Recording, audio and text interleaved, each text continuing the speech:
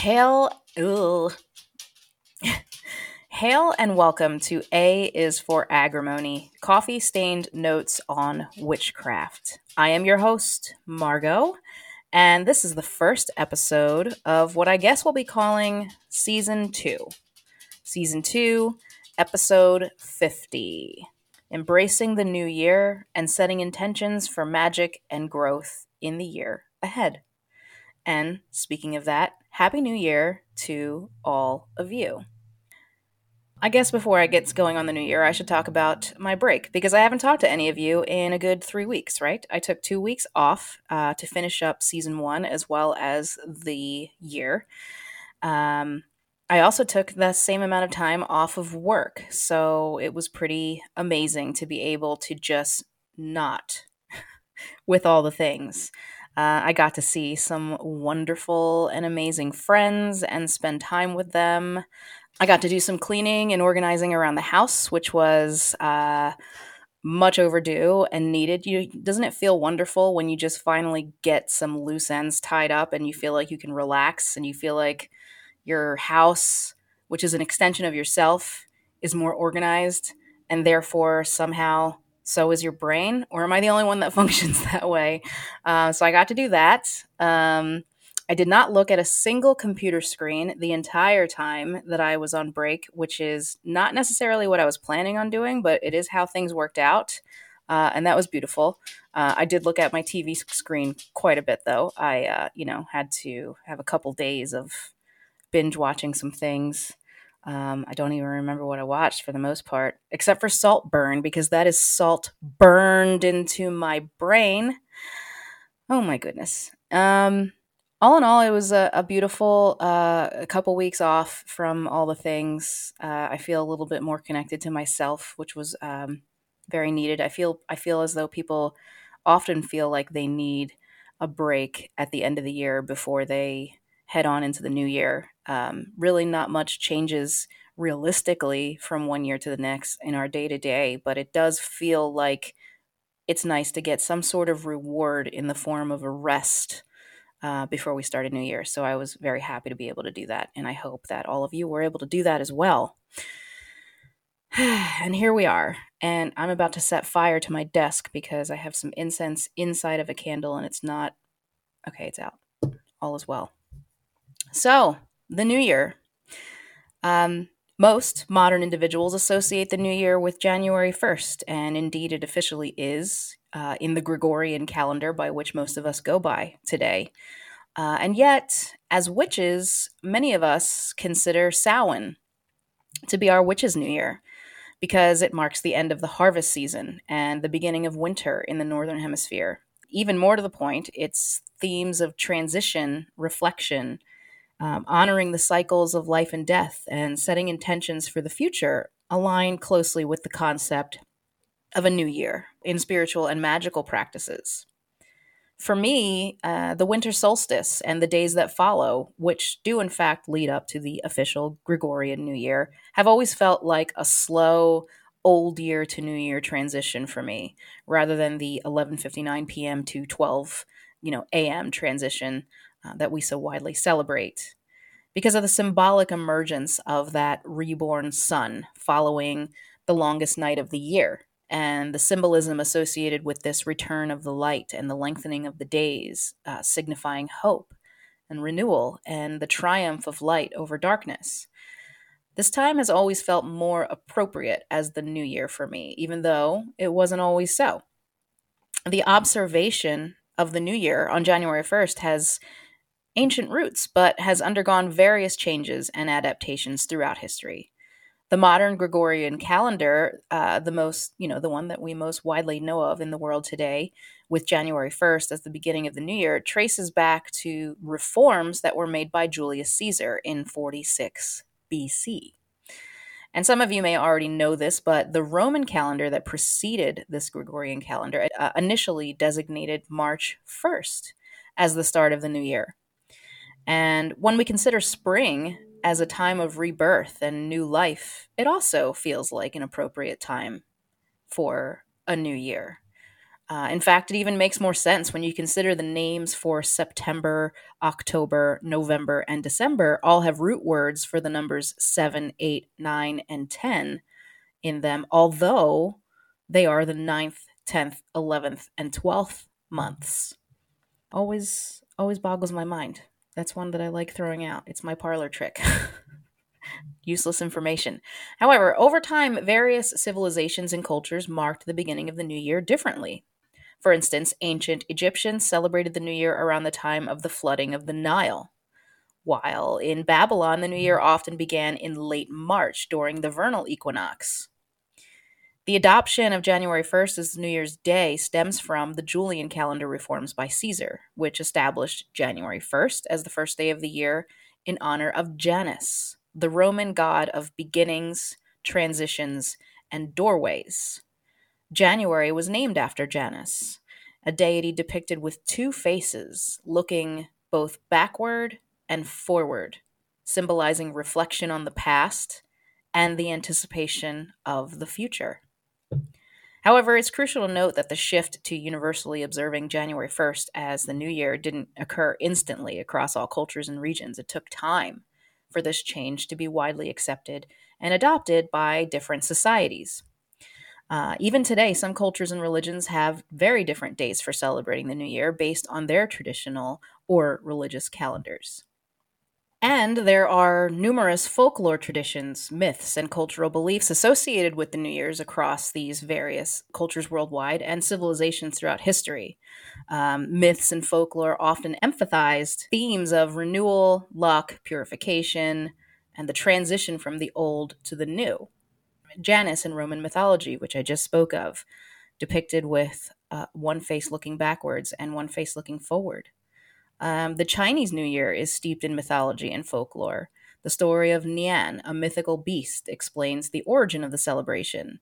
The Chinese believed that Nian would come out of hiding to attack people at the end of each year, and to scare Nian away, the people would use loud noises, bright colors, and firecrackers, leading to traditions that continue during Chinese New Year celebrations. Hogmanay in Scotland is associated with various customs and traditions, including first footing. The first person to enter a household after midnight on New Year's Eve, known as the first footer, is believed to bring luck for the coming year. And different regions have their own customs related to the first footer, often involving gifts or symbolic offerings. Nowruz, which is celebrated in many countries, including Iran and Central Asia, marks the beginning of the Persian New Year.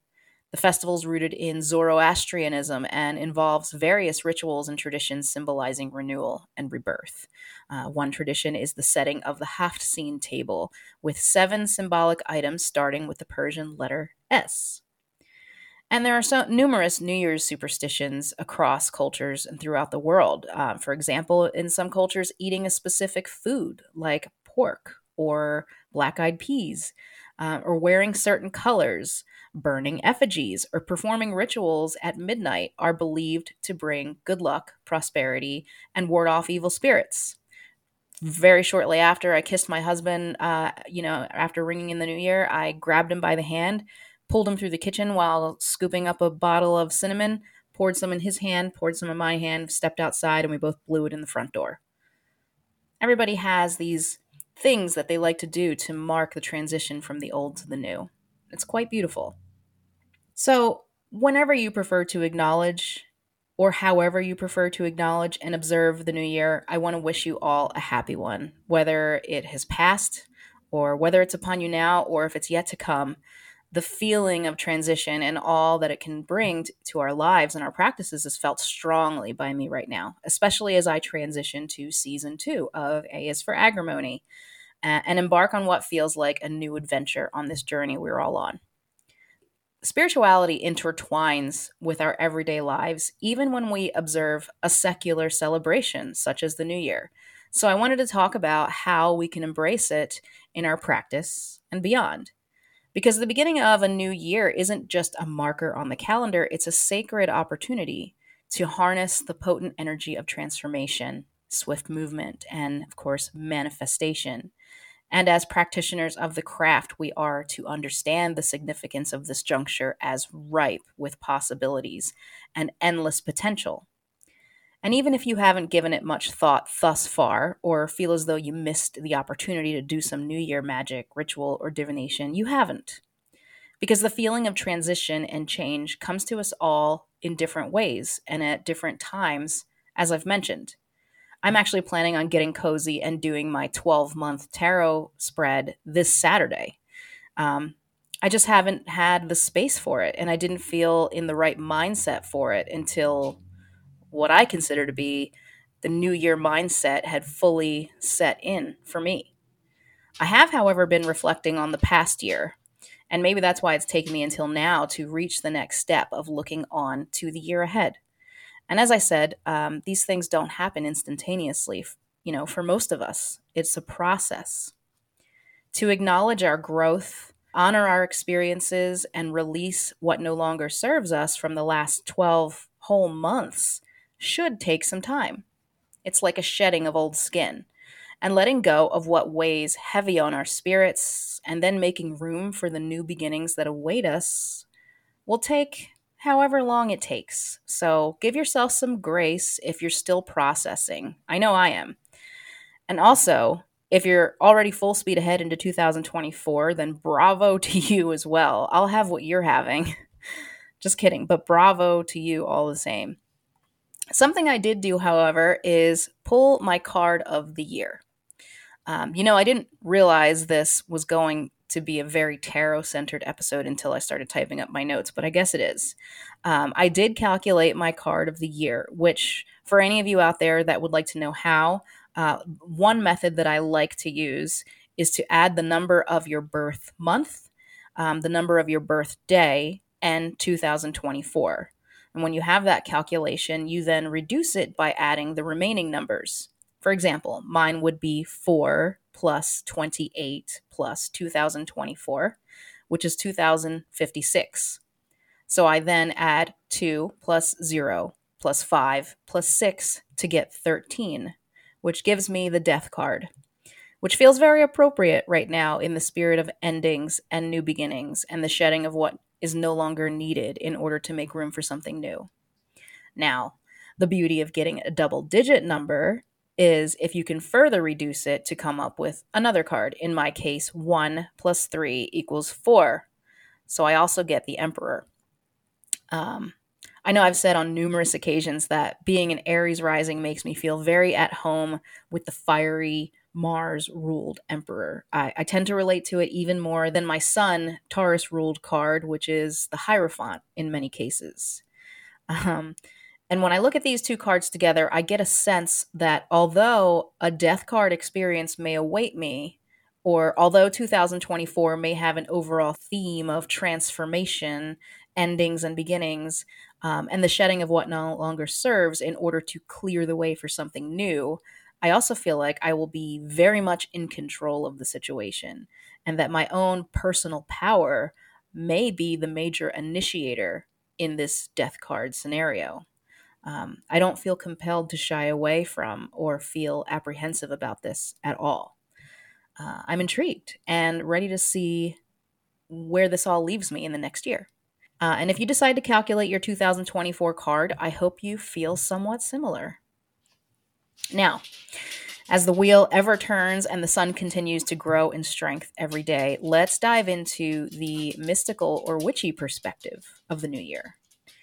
In witchcraft, the new year, kind of like the new moon, but perhaps on a much broader scale, signifies a clean slate, a potent moment to set intentions and weave spells that align with our desires. You could be seeking abundance, love, or personal growth in the coming year. So why not start to set things in motion while the year is so young? We can start as simply as envisioning our goals or aspirations as seeds planted in the fertile soil of our intentions.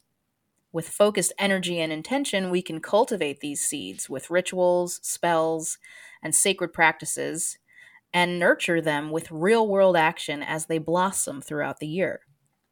Maybe we want to work on ourselves, which I want to say personal growth is no overnight undertaking. And setting goals now for change by the end of this year might be exactly the pace that's necessary when it comes to, say, shadow work or personal enrichment, if those are involved. This may seem a little excessive or even a little bit type A, but I like to make lists of things I'd like to see happen in the year ahead. And these will be in areas of personal growth, relationships, career, dreams and aspirations, and even my physical health and well-being. Then, instead of hoping that they magically happen overnight, I consider what small first steps I could take just this month or in the next 2 or 3 months that I could take to set me in the right direction towards these goals. And I might decide that some spell work may be called for in some, or maybe even all of these. It's important to me to let my intuition take the wheel in these beginning stages. Then I do my 12 card pool, pulling one tarot card for each month of the year. And then I write each card down for each month of the year, comparing them to any events that I know that are coming up or that are going to take place, or any deadlines that I've mentally set for myself for certain goals. And then I take another look at my lists of goals and aspirations.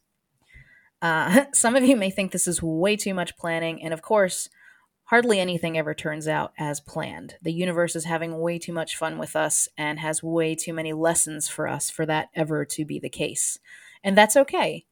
This is just my method. I have friends who wake up every day without a plan and seem to look at every day as a new adventure that could bring anything.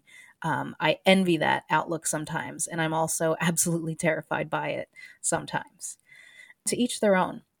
But this is a New Year episode, and plan, I must. I do have a Capricorn midheaven after all. So, however, you decide to look at your year ahead, either as an opportunity to make plans and changes or as a new adventure just waiting to unfold before you, it's both, in my honest opinion.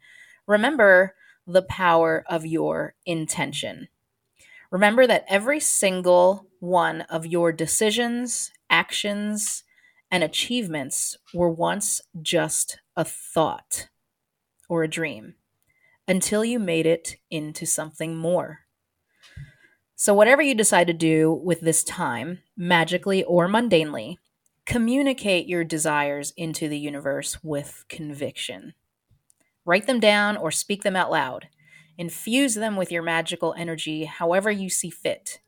Take some real world action, of course, and then trust in the cosmic forces to align in your favor. As we embark on this new journey that is 2024, let's remember the importance of balance also. Balance in all things. Just as day turns to night and then back again, find harmony within yourself and your craft. Embrace both light and shadow, knowing they are integral parts of the whole. And know that no change worth having will happen overnight. Nothing worth having ever comes easy, except maybe the occasional DoorDash. I really want French fries right now, so that just came out of nowhere. I apologize. Okay.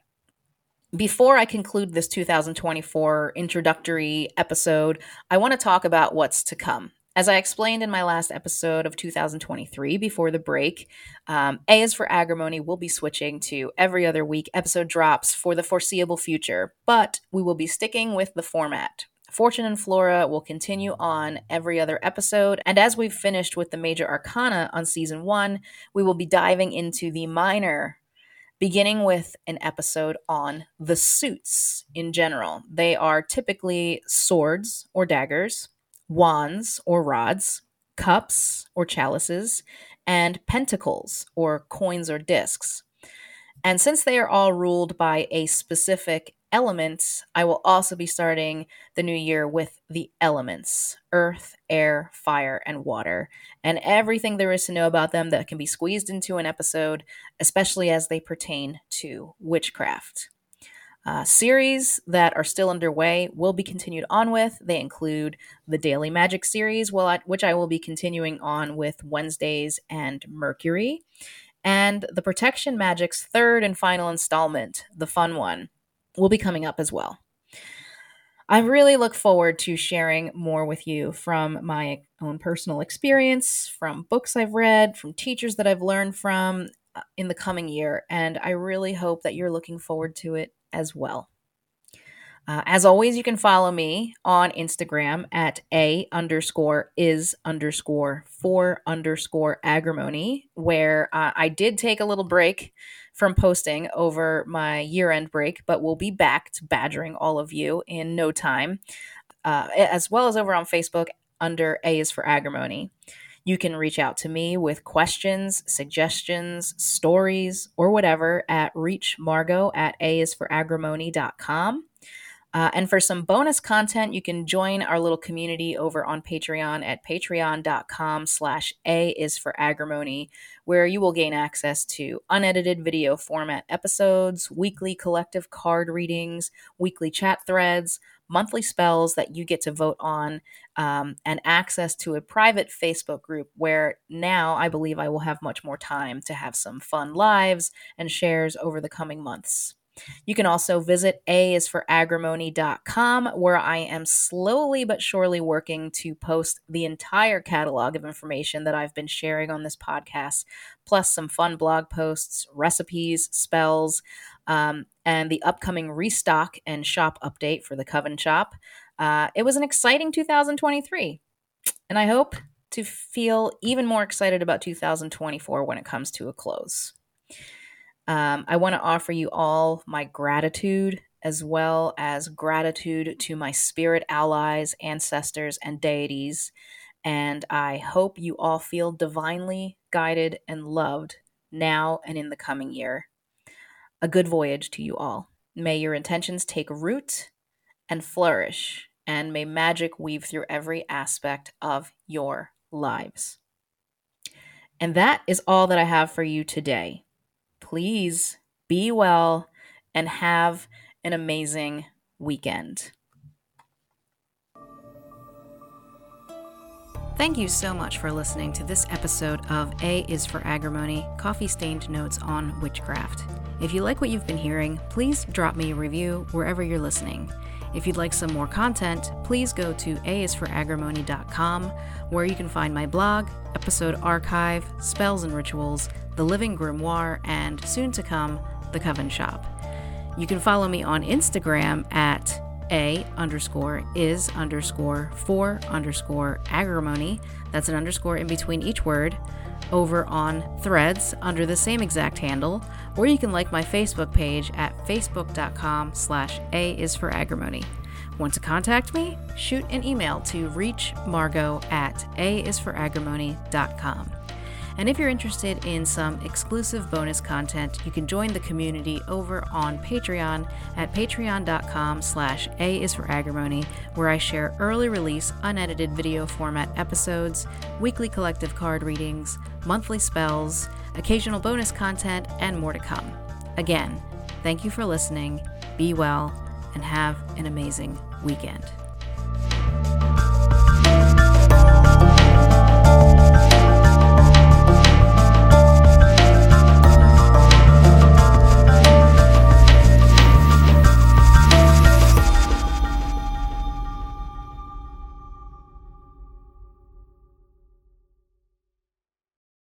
I got to do some organization and cleaning around the house, which was absolutely necessary. Just got given a heart attack. It's been so quiet all day. All day. All right, let me look out the window.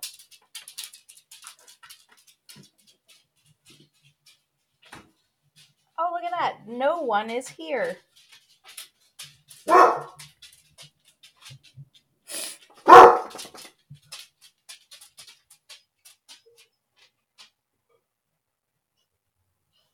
All right, cool. Thanks. They're dead. They're dead. You killed them. Good work.